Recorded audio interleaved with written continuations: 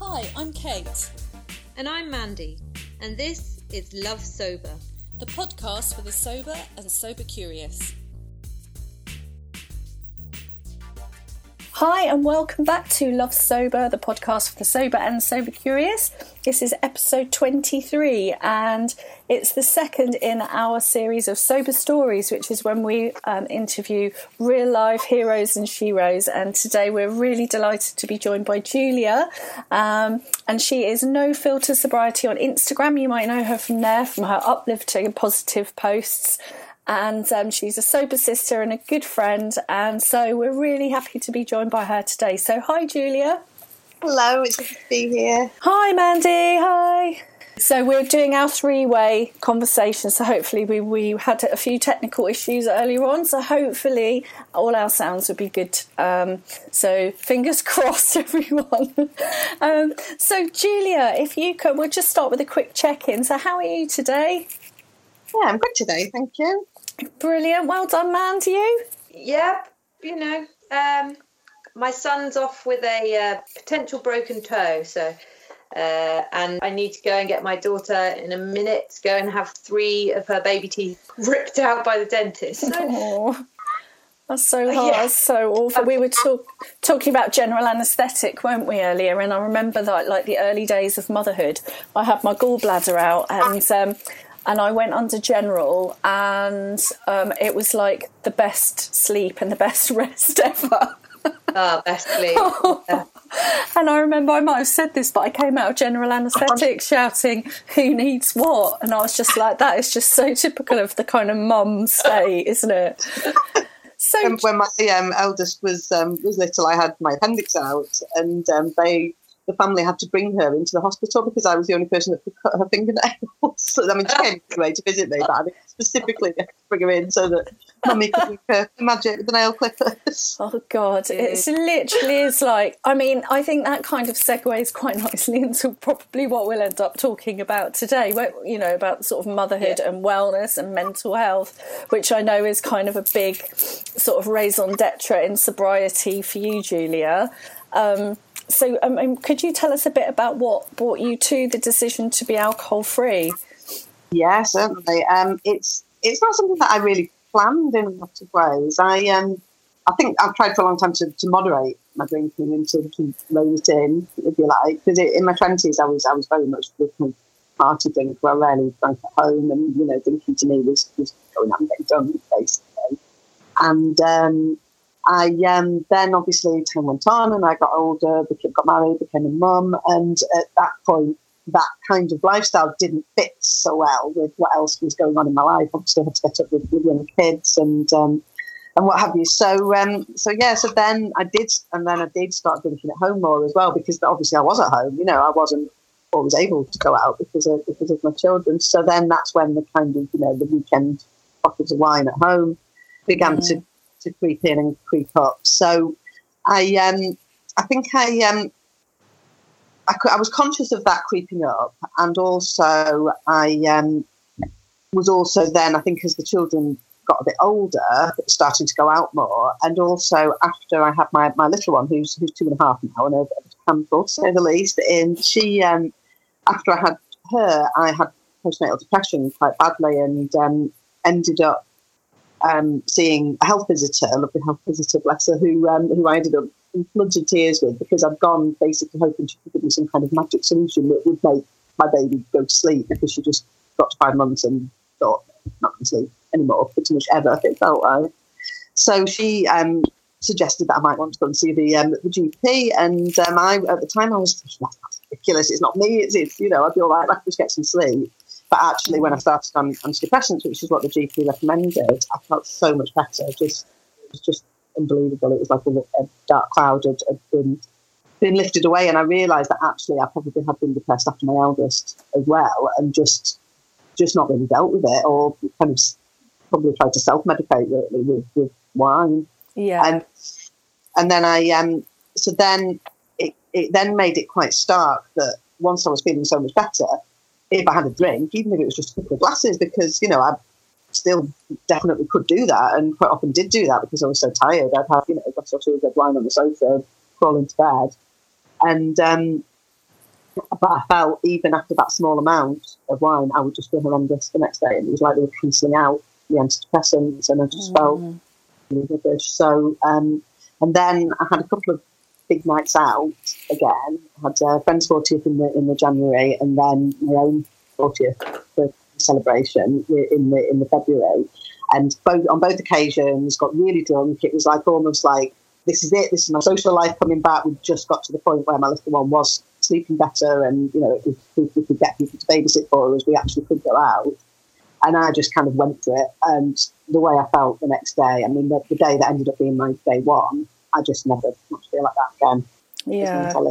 Anything keeps me going with sobriety, the memory of that day. So it's really interesting, though, isn't it, that you'd said, what really strikes me, it's something that Mandy has talked a lot about.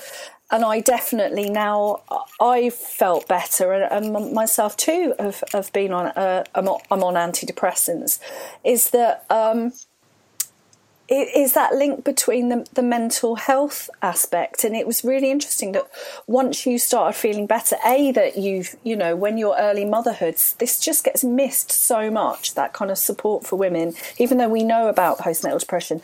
The nature of the beast is when you're low, you kind of don't know, you lose that perspective. But also then that link that once you started feeling better, you really realise the effect that alcohol had. That's something I really relate to. And it's always hugely affected my mood. I used to jokingly call them my hangover depressions. And in my 20s, I think I've always had them. I've always felt depressed the day after a big night out, as well as feeling, sick. It's always made my mood really dip. But they got longer and longer. And as I was getting into my 40s, it was like a week after a big night out, I would feel really down and low and anxious as well, like huge anxiety. So mental health is the big thing for me. Isn't there is a chemical reason for that? I believe that when you stop drinking and the toxins are leaving, because it is an addictive substance, then that hangover depression is kind of like the wine witch kicking in to say, right, what you need to feel better is another glass of wine, so that there is a kind of reason behind that, is that it's that sort of addictive voice going, right, I know what will make you feel better. And I think the weird thing is that it's strange, the kind of transformative moment for me was when I on that day one, I basically wasn't really planning to quit completely. That still felt like such a worst case scenario for me, and what I wanted was help to control my drinking. And I found online Anna Grace's book, This Naked Mind, and the reason I ordered it is because the subtitle of that is Control Alcohol, and I thought, yes, that's what I'm going to control. It can be done. I'm going to get a book and I'm going to control it. And the first chapter of that book just flipped my thinking completely. It was just incredible. It was like, I kind of call it my Matrix red pill moment now, because it was just, it was such a strange thing to happen. It was just such a revelation. And the sentence, I remember I was sitting on my bed and I was reading it, and I remember reading the sentence that kind of made me think, oh my God, was that it said that alcohol is addictive, and I had become addicted. And I don't know why, but I just had never thought of drinking in that way. I quit smoking years ago, and so it was very clear in my head that I'd been addicted to nicotine, and that's why it was hard to quit, and that's why I had cravings and many, many day ones with that one.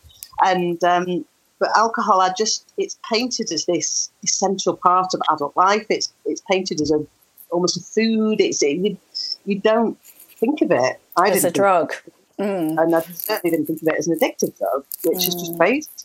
But so yes, I think I did spend a lot of time worrying that I was an alcoholic. That was something that it would come back to me again and again, and I would think, am I an alcoholic? And it would cause me a lot of anxiety, and I would do the online quizzes sometimes and generally put them, so it would just say you're fine on go.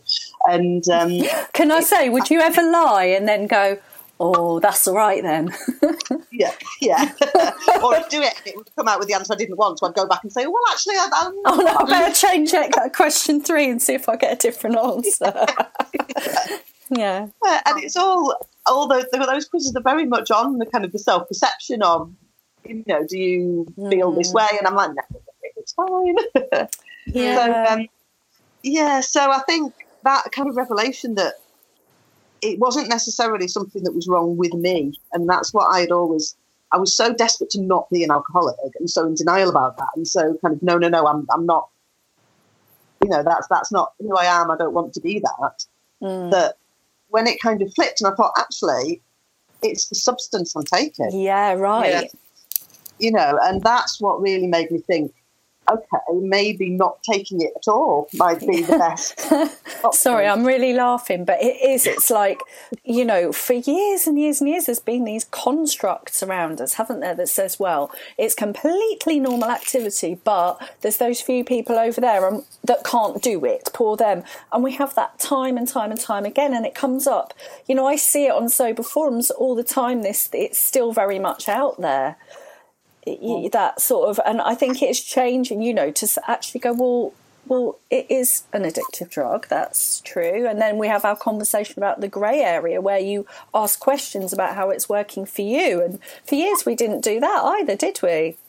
No, and I love that now there are so many younger people who are realising that they might not be a particularly good fit with alcohol, that are able to do that now and are able to say, this isn't working for me, and that it's okay to say I'm going to be sober, I'm not going to drink, and I just love that, and I hope that continues. And I think what's so important about your story, Julia, coming back to it, is this you know, postnatal depression diagnosis, you know, and you see it so much in this kind of mummy wine culture, and this kind of reliance and treating with wine of like it's a treat at the end of the day, and you know, motherhood's hard, so you know, let's have a glass of wine, and it's all a big kind of joke as well, you know. And I do, you know, I was such a big fan, and still am to an extent, of the mummy blogs. You know, there's that reading, you know, going online and reading people that are going through the same kind of trials and tribulations of motherhood.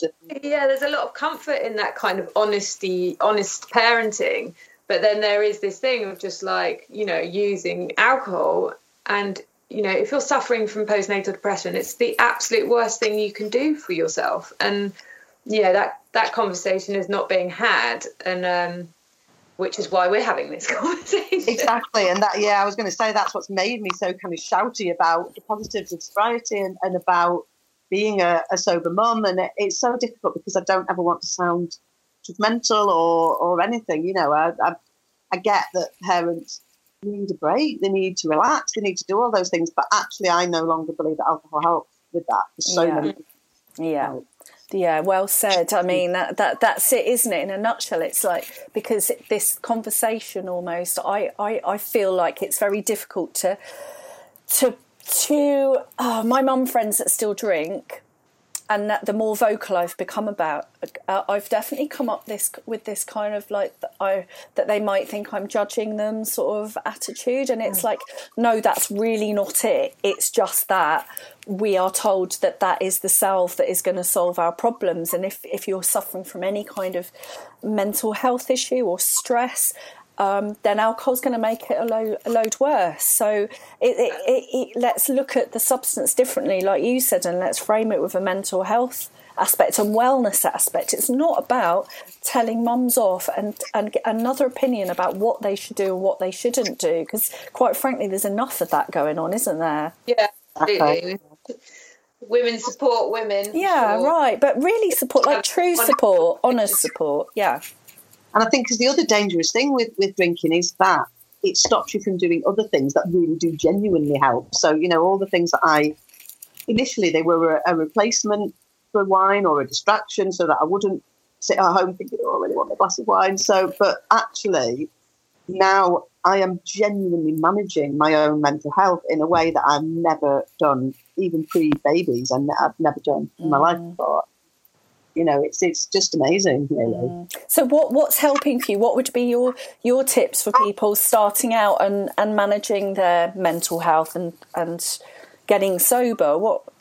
I mean, certainly in terms of the sobriety, I think the biggest thing, and the thing that obviously I'll kind of go on to talk about Soberistas, because that's such a big part of my story as well, and obviously where I met you guys. And I think that one thing that really makes me sad on Sober East is when I see people and they are just missing alcohol so much, and they've still got this mindset that it's this amazing thing, and there's something wrong with them, that they can't have that anymore, and that, you know, they've kind of taken it too far and spoiled the party for themselves almost. And I think there's so much you can do to get your mindset in the right place. There's so much writing out there. There's, you know, as I said, there's Annie Grace's book. There's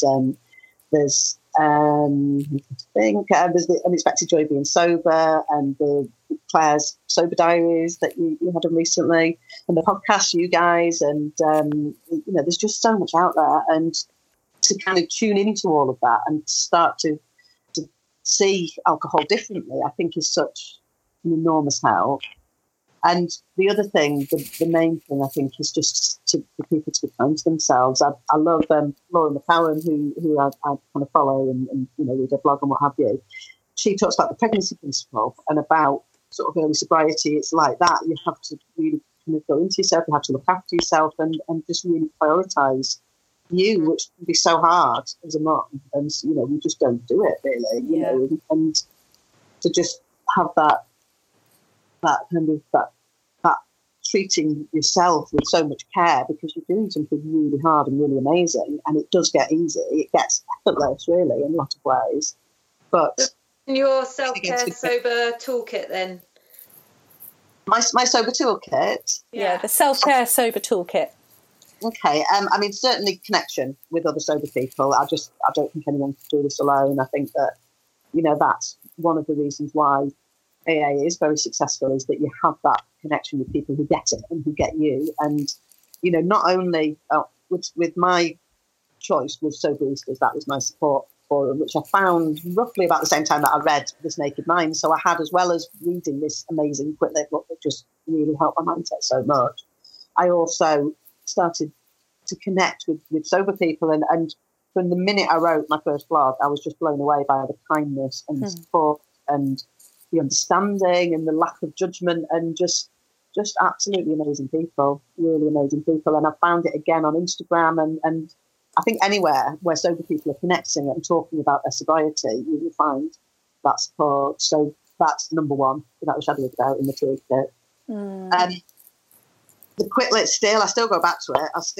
The chapter in This Naked Mind on stress and alcohol, I've reread it I don't know how many times, because that is the only time now that I start thinking, you know what, I think might help with this, is when I'm really stressed with the kids. It sounds awful, but that is the one thing that might still drive me back to drink, is my children. I wrote that on a Facebook sober group yesterday. They were talking about triggers and whether it was hungry, angry, lonely and tired, and I just put children.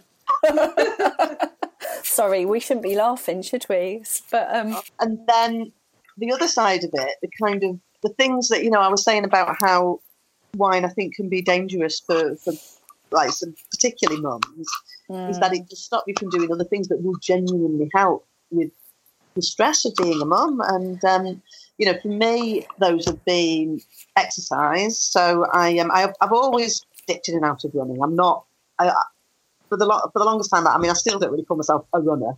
You know, I always used to say to my husband, I'm going out for a jog. I would never say a run.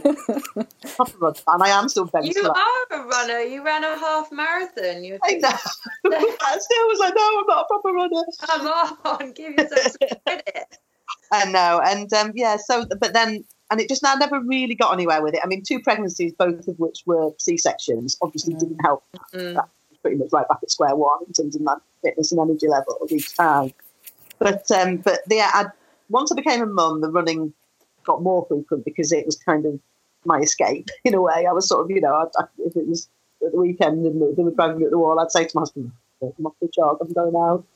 And so I did that anyway, but that really took off, because when in early sobriety, when I was feeling those cravings, that feeling that, you know, it was hard not to drink, then what really helped was getting out for a run and just pounding it out in the streets. And you know, I am not, anyone who knows me would say I don't look like a natural runner. I'm not mega fit, but, you know, anyone, I think, well, not anyone obviously, but, you know, I think there's some kind of exercise that pretty much anybody can do that will help them feel better, and it releases those endorphins in your brain, and you know.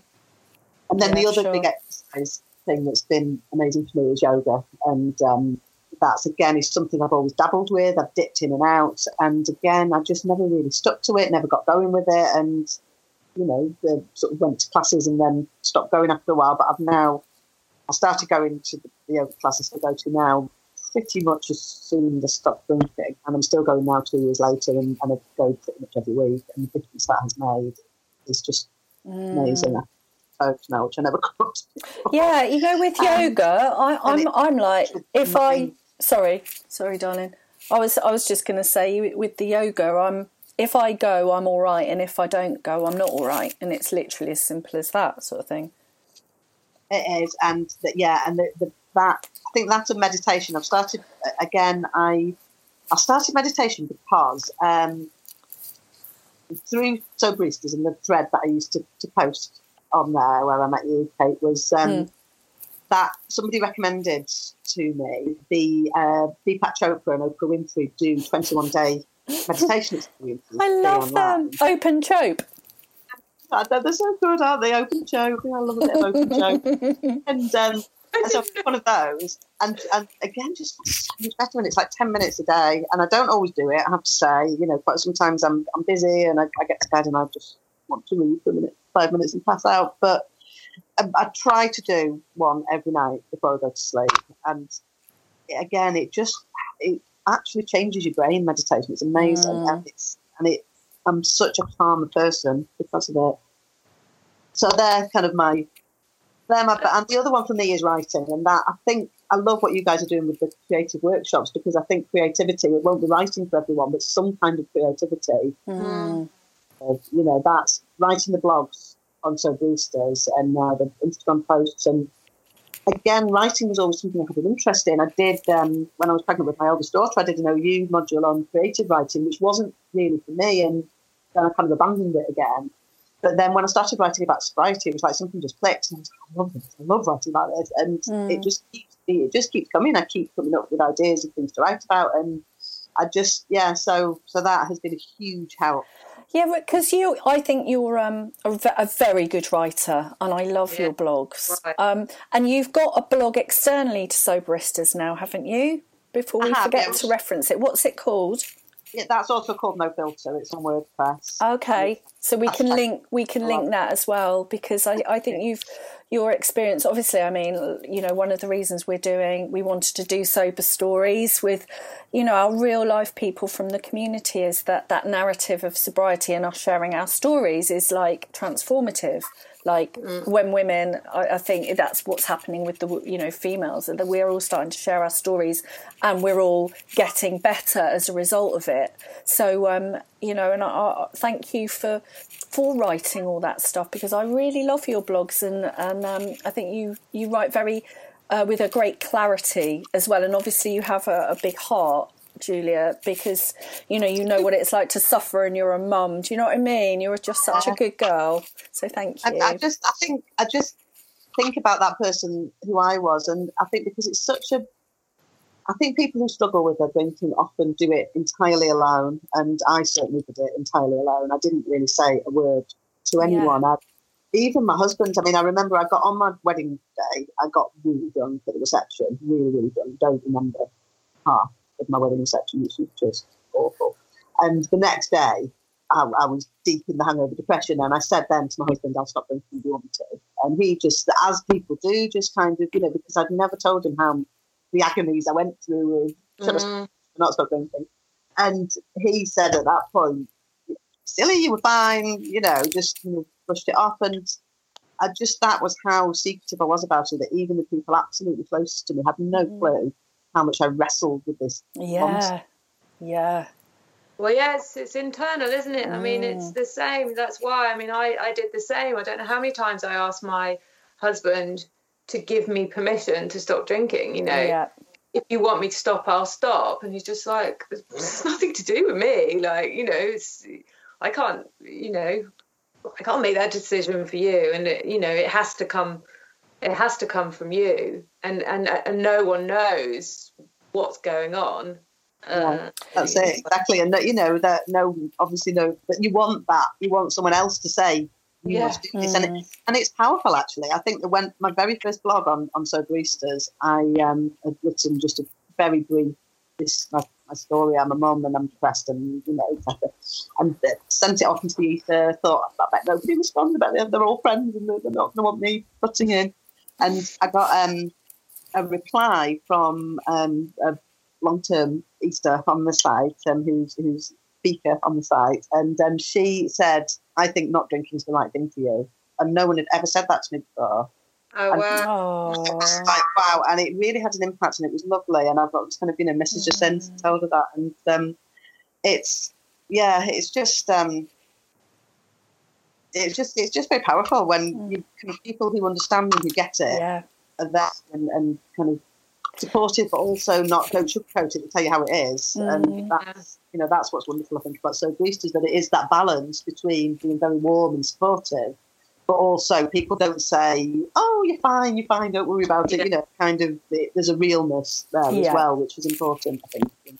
Yeah, that's what I was going to say. What happens, people tend to, you talk to the wrong people, and that's something that we've learned, and now we're trying to communicate to others. It's like people that don't have an issue with their drinking or are not open to discussions about drinking, they're not going to be the supportive people you need. And that could be right down to your parents, to your husband, and so that's why these communities, Club Soda, Soberistas, She Recovers, 1 Year No Beer. I mean, I don't know those guys, but, there's so many communities, the Unruffled. Somewhere within those, you're going to find people that will understand you and give you the support that you need. Definitely. Because I think, my husband is the typical picture of a normal drinker, if there is such a thing, but it's because he doesn't like alcohol very much. He genuinely doesn't. If he's at home, he would infinitely rather have a cup of tea. If he goes out, he'll have a couple of beers to be sociable, but he doesn't actually want to be spending his money on alcohol. The only time he ever gets drunk is if there's a free bar, and it's like he always feels like he has to. I don't know what it is, but but the rest, he just doesn't. It's just not his thing, and he is safe to drink without a shadow of a doubt. I can't see him ever get addicted because he just doesn't like it. Well, I always say that the only people actually that I know who don't really kind of have a bit of a problem aren't somewhere on that grey area are people who don't really like it that much. And isn't that, I don't mean that to be judgmental, I'm just like, I've got my thinking face on of okay. I mean, that is honestly what I see. If you like it, then you kind of struggle with it, I think. I don't know. That's what I think it's about when people say, I wish I could moderate. Yeah. It's like, well, what you're wishing is that you feel the way you do about alcohol and you enjoy it as much as you do when you drink, and it makes you feel as good as it makes you feel, but you don't want to do it very often. I mean, it's just bonkers. That's never going to happen. Yeah. Without and that you don't want the consequences, but the consequences are an inevitable part of the process. The mental health, the hangovers, the whatever it is that's making you go, well, I don't really want to do it that much. So it's obviously having some kind of impact, isn't it? Yeah. Again, thinking face. I've got my, Dr. Evil one kind of my little finger at the corner of my mouth. So we're about out of time, aren't we now? We're coming up to our half an hour mark. But so what plans and projects do you have coming up? Because I know you have been thinking about this, Julia, in terms of, Yeah,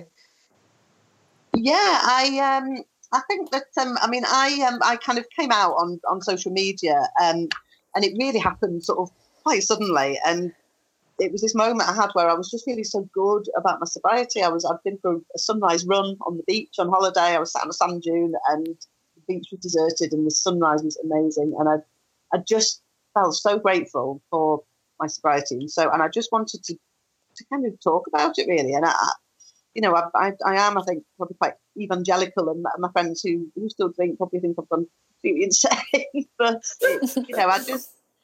I just do really want to kind of share the love of sobriety, and to get that message out there, to help get that message out there, that for people who are still struggling with their drinking and thinking, what's wrong? Why can't I do this? That there's another way, and it's a really good one. It's hard at first because you're changing your life so much, but it's just so worth it. And so I post on Insta quite a lot. I've I've not been blogging much lately, but I do want to get back to that. But one of the reasons I've not been blogging much is because I am writing something that I'm going to try to get published, because I've kind of put together a kind of quick lit, if you like, of my own, and I'm also studying counselling, and I've gone back to college, and I'm going to college Tuesday night, and I'm studying to be a counsellor, because I can really understand why such a big part again of AA is the kind of the sponsoring system and people helping each other, because you want to, when you've been through this, and you kind of and it's what you guys are doing with the podcast is amazing, and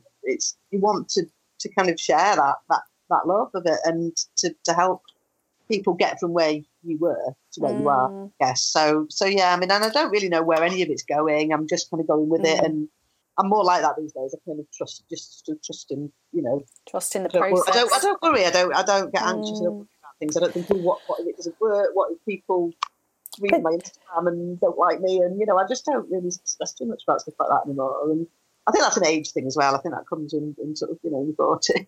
But you know what? It's so lovely. So I'm going to recap that you're working on a quick lit book, and that you're studying counselling, and that's so cool, because I know that you're also working and bringing up kids as well. So that's awesome. And what you said about I remember reading in the She Recovers manifesto, I think, when we were because one part that they say, which I really love, and I think that's happened to all of us, is that you start getting better, and then they say at some point part of their manifesto is you recover in public so that other people can find their way. Yeah, and I really love that. And there's another thing that a yoga teacher said the other day, which feeds into that. She said at the end of class, just remember we're all just walking each other home. And I'm like, oh my God, I'm going to cry. I really love that. So it's this part of this sort of being generous and sharing, isn't that? Which is beautiful in the sober community. So thank you for sharing. So I get thank you for sharing. I get so much from you guys. I just have to listen to the pod every week, and I would even if you weren't my friends. And it's wonderful to hear your voices saying, that it's sober is good. Sober is good. It's not always case scenario. It's not a it's not consolation prize. For me, it's without being too kind of hashtag Instagram about it. It is my best life. It's how my life works. Yeah. That's what a brilliant way to finish. Yeah. So can we ask you, we always end with your tip of the day and your reason to love sober. So do you have a tip of the day for all people? Yeah, I mean, we've talked about it quite a lot, but I think it probably is worth repeating. It's get connected. The sober community is just chock-a-block full of kindness and warmth, and if you try one thing and it doesn't work for you, keep looking, because there's so many different things out there. There's kind of Soberistas is one, but Club Soda's got a kind of a different slant on things, and Club Soda, sorry, and there's just so much out there, face-to-face stuff, online, and that's what I think that is at the foundation of my sobriety is the connections I've made and the friends that I've made, because otherwise I still would feel, because it is an alcohol-centric world. The world still drinks, and it's around us all the time. It's been shoved in our faces. Obviously, we've just had Christmas where it was very much shoved in our faces, and it is every year. So it's kind of hard sometimes still, because everybody's telling you that you should be drinking. Yeah. But to have those connections with sober friends is just essential. Yeah, for sure. And what's your reason to love sober today? My reason to love sober at the moment is how the culture seems to be visibly shifting, even just in the last 2 years since I stopped drinking. I think there's so much more acceptance. So, when I first started buying alcohol-free beer and stuff, which I never bothered with obviously before, it was the tiniest little bit, and it's probably tripled in size now, that section in Tesco's, where there's all the different wines and drinks and everything. And I mean, I don't get them that often anymore, but just the fact that they're there, and there's all these kind of, the trendy bars are doing really nice mocktails that we've put a lot of thought and effort into, and so many more people coming out and saying this is me, this is what I'm doing, I'm choosing not to drink. And I love the Anne Hathaway thing.